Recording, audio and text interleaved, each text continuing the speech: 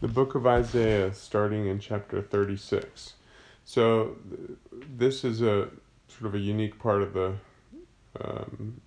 book because it's very much historical.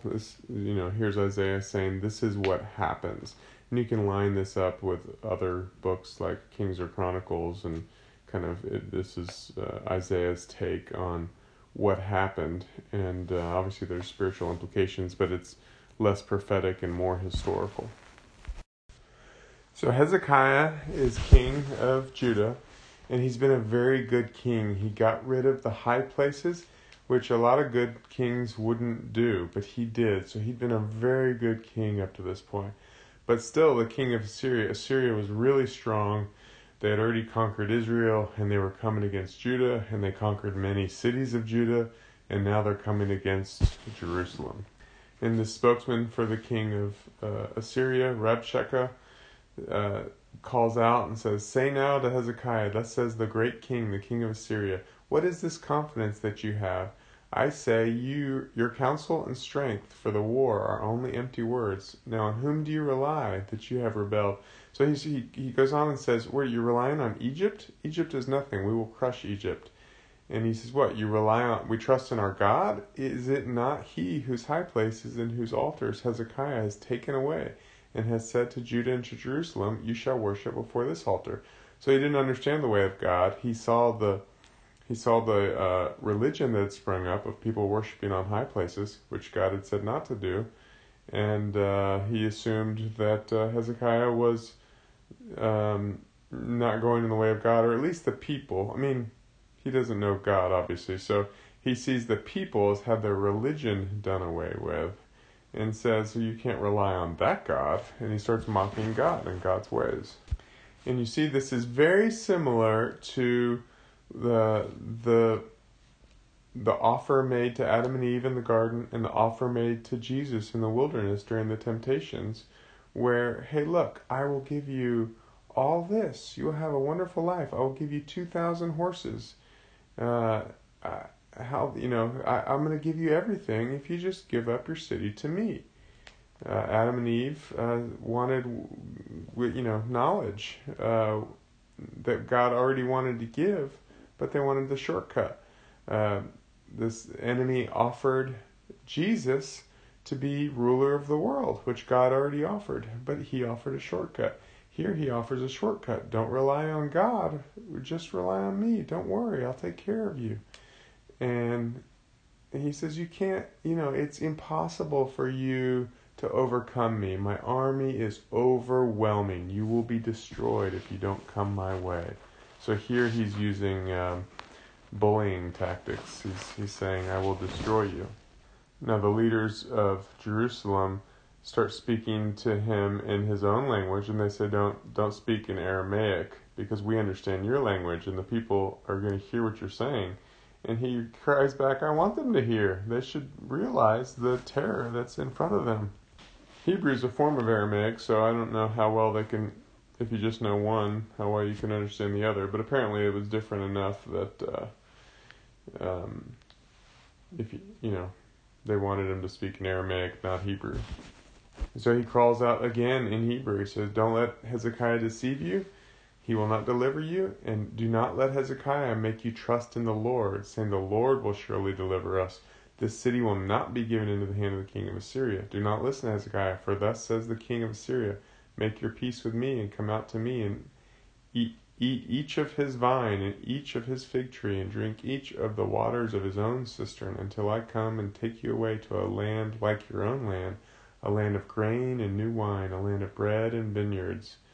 So again, this is very similar to what the enemy offered, as I just mentioned. He's saying, I'll give you the promised land. This is the same kind of language that God used to Moses and Joshua, promising the promised land to the people. And he's saying, I'll give you a promised land. You just have to go my way instead of the Lord's way. Don't let Hezekiah mislead you when he says the Lord will deliver us. Has any God stood before me? I've destroyed all these other people's gods as I've conquered. It's an empire at this point. So it started as a kingdom. He's conquered many kingdoms. So this Assyrian Empire I've conquered all these people with all these other gods. Who among all the gods of these lands have delivered their land from my hand? And the Lord will deliver Jerusalem from my hand? He's saying it's impossible. I conquer all these gods. So he's equating the God with all these idols. But they were silent and answered him not. So the king had said, don't answer, and so the people did not answer. So then we'll turn to 37, and we're going to see, he's coming against Jerusalem, mocking God. And then we'll see what happens as we go forward. 37. So look at Hezekiah's response. He tore his clothes. He entered the temple of God. He sent for the prophet Isaiah. He's totally humbled himself in seeking the Lord. So he's worried because they have an army that can destroy his army. So there's no way in the natural for him to win this battle. And I'm sure there's obviously a temptation just to do what he says. Take his offer, and he'll, maybe what he gives us will be wonderful. Or he can, against all odds that your earthly eyes can see and your earthly ears can hear, do you trust in the Lord? And so he sends for Isaiah and says, what do we do? We're in a desperate situation. We need God. Pray for us, please. And so here's Isaiah's response. Thus you shall say to your master, thus says the Lord, do not be afraid because of the words that you have heard with which the servants of the king of Assyria have blasphemed me. Behold, I will put a spirit in him so that he will hear a rumor and return to his own land, and I will make him fall by the sword in his own land. So God brings down judgment. It's something he brings, he says, I'm going to do something that is impossible according to the natural way of man, but I'm above that, and I'm going to save you in a way that would not have been foreseeable, but here's how I'm going to do it. And then this is what happens. Rabshakeh returned. He finds out the king of Assyria is fighting somewhere else, and so then he has to go and help. And he sends a threatening letter to Hezekiah, but basically his army leaves. And so Hezekiah then goes to the temple to worship God. He says, O Lord of hosts, God of Israel, who is enthroned upon the cherubim, you are the God, you alone of all the kingdoms of the earth. You have made heaven and earth. Incline your ear, O Lord, and hear. Open your eyes, O Lord, and see, and listen to all the words of Sennacherib, who sent them to reproach the living God. Truly, O Lord, the kings of Assyria have devastated all the countries and their lands. So he's saying, Lord, this enemy, they're not going away. They're still threatening me, and they're way too powerful for me. So here, save your people. Now, O Lord our God, deliver us from his hand, that all the kingdoms of the earth may know that you alone, Lord our God. And so then Isaiah gets a word from the Lord. The Lord told Isaiah, Hezekiah's been praying to me. He's got a good heart. He's trying to lead my people in the way that I give to him. And so send this word to him. So he sends this word back to Hezekiah. Thus says the Lord, because you have prayed to me about Sennacherib, king of Assyria, this is the word that the Lord has spoken against him. And so then he gives a word against Assyria to say, don't worry, Hezekiah, I'm going to take care of you. I'm going to destroy your enemies for you. And this is a real world example of what we talked about in the last recording, because that was very, the prophetic language, it's just very spiritual. It's very kind of, it's all kinds of pictures, and it may be difficult to see, well, okay, yeah, that sounds good, but I've got real life to live here. I've got real problems. Well, Hezekiah had a real problem. He had an army that wanted to destroy them. And this, Assyria may have been one of the most vicious armies ever. The way they treated people when they captured them was brutal. They were famous for being brutal. When Jonah goes in and has to say a word to them to, help offer them salvation, that's the reason he hates to do it, because these people are vicious and brutal. And so these are the people that has a superior army that's planning on destroying him. And that's what Hezekiah is facing. That's a very real world problem. And when you say to a man that's not of the Lord, well, what you need to do is pray, that man is going to say, you are crazy. I've got to come up with my own strategy. But Hezekiah prayed, and God delivered him. And God says, he gives this kind of poetic thing. She has despised you and mocked you, the virgin daughter of Zion. She has shaken her head behind you, the daughter of Jerusalem, whom you have reproached and blasphemed, and against whom you have raised your voice and haughtily lifted up your eyes against the Holy One of Israel. So God's saying, you have blasphemed my people. You've spoken against my people. You've been haughty and arrogant against my people. Well, what you're really doing is you're being haughty and arrogant and blaspheming me. I shouldn't have said blaspheming my people. Blaspheming me is what you're doing when you're speaking against my people. Through your servants you have reproached the Lord, and you have said, with my many chariots I came up to the heights of the mountain. Okay, I'm not going to read all that, but he's basically saying, you have come against my people. They represent me, and I will be their deliverance against you. Haven't you heard? I dried up the rivers of Egypt. From long ago, from ancient times, I planned it. I brought it to pass, and you're turning against me? We can read the Bible and think, well, these are ancient times that this is talking about. This doesn't apply to today. Well, in Hezekiah's time, the time of Moses and all the crazy things, deliverance that was happening there, all the plagues, the crossing the river, the Red Sea and the Jordan River, those were ancient to them. That was a long, long time ago for them. I don't know how many years exactly, but approaching 1,000 years before them is, if you think about 1,000 years back from us, that's the Dark Ages. Like that's completely ancient to us. Well, this was ancient to them. And they're saying, well, we're the God that helped us across the Red Sea. Well, okay, sure, that happened, right. Well, God's saying, yes, that was me. I was there, and I'm here now. And just for us, he is here now. He's the same God yesterday, today, and forever. And God says, 28, but I know you're sitting down, and you're going out, and you're coming in, and you're raging against me. He says, I know you. I know what you do all day long. I'm there. And so to think that I'm some faraway God shows you don't understand who I am and what I'm about.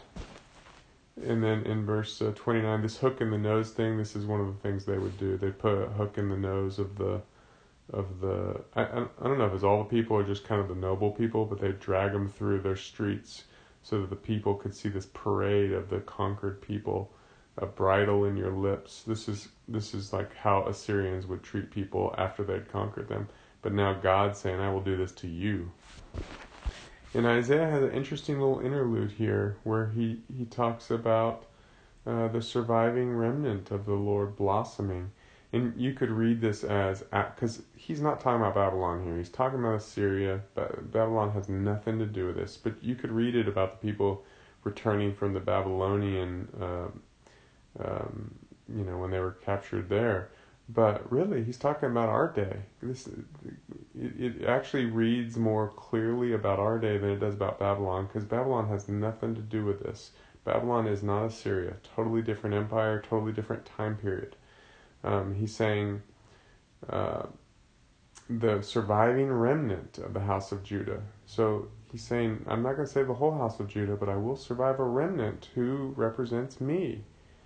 Will again take root downward and bear fruit upward. For out of Jerusalem will go forth a remnant, and out of Mount Zion survivors. The zeal of the Lord of hosts will perform this. So he's talking about his kingdom reality coming to take over the world. The culture of his kingdom, of his family, of his living way coming forth in a people who live not according to the way of the world, but into this new spiritual reality. And then he turns back to Assyria and says, as for the king of Assyria, he's not going to come back here. I will defend my people. He will return. He will not come back. I will defend the city for my own sake. And I was mistaken earlier. I thought that the army outside their gates left, but apparently I forgot this, they were still there. They just said they were going to leave, or he was thinking about leaving, I'm not sure. But anyways, the angel of the Lord goes out and kills 185,000 people. And so the men wake up in the morning, they see they're all dead. So Sennacherib, king of Assyria, departed, returned home, and lived in Nineveh. It came about as he was worshipping at the house of Nisroch his god, that Adrammelech and Shurach, his sons, killed him with the sword, and they escaped into the land of Ararat. And Esarhaddon, his son, became king.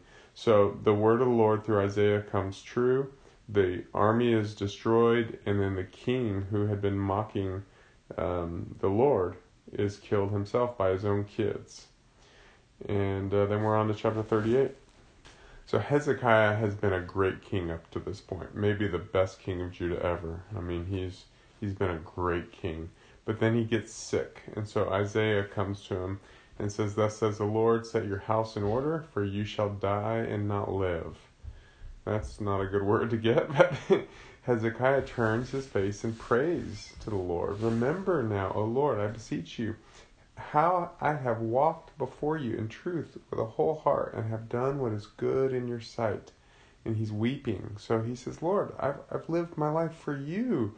Don't let me die now, too early."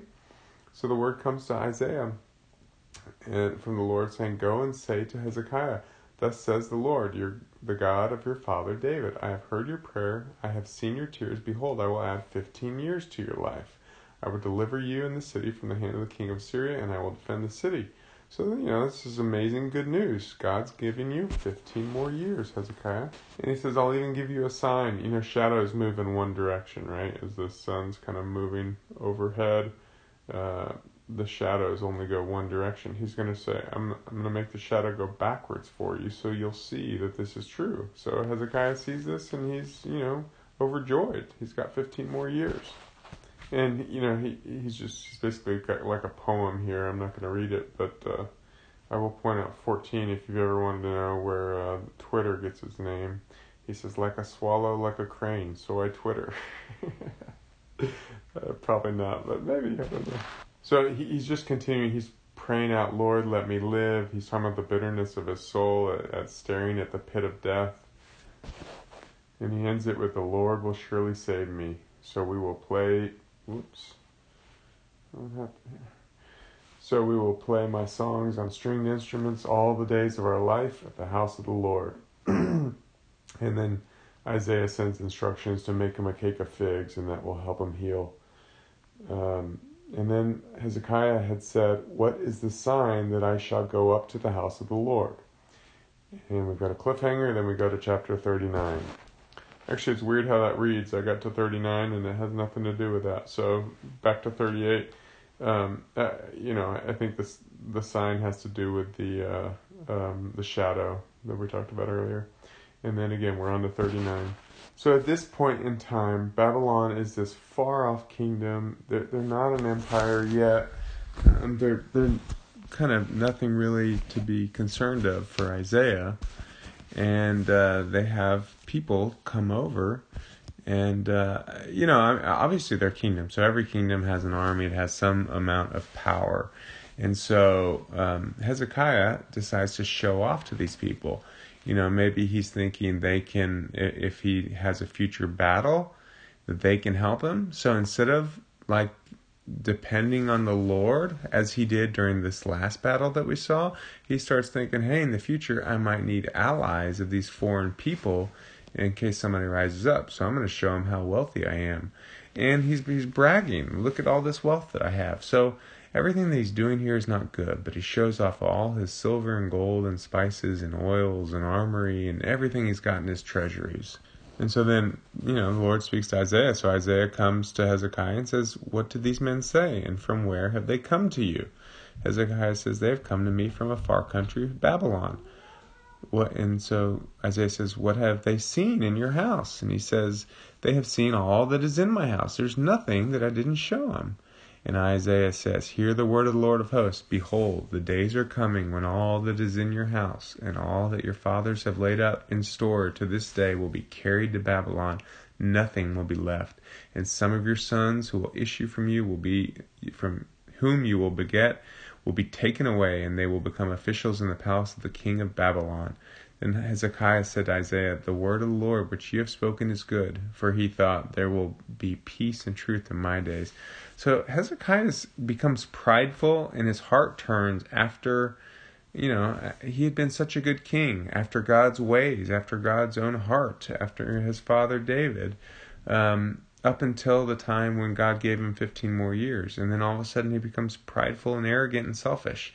And now the kingdom, which he's got this inheritance from his father David, which was a long, long time before, his many, many grandfathers up from Hezekiah. He's the carrier of this thing. And then all of a sudden, Isaiah says, because of his sin, this kingdom is going to be taken away.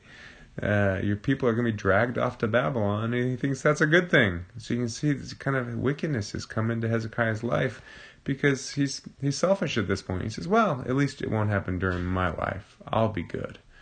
And so, it's a shame that we see it very often with almost all biblical characters, that they start off good, and then as God bless, and this is true of peoples of God too. This is why God has to continually bring judgment, because it's not only true in a man's heart, it's true in people, where God are destitute and hungry and seek the Lord, and he blesses them, and then they prosper, and then they turn away from him, and he warns them, and then he judges them, and he pulls out a remnant, and he starts again.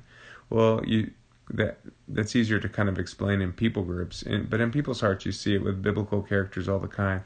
They start out really good, they love the Lord, they seek the Lord, they follow the Lord, and then in their old age, as they become blessed, they become arrogant in their own ways and think that their blessing came from their own hard work, instead of realizing God is Lord. He is the giver of all this, and if they continue after his ways, they will continually be blessed, but otherwise not so much. And that's what we see is the end of Hezekiah. And that's it for the day. The Lord bless you.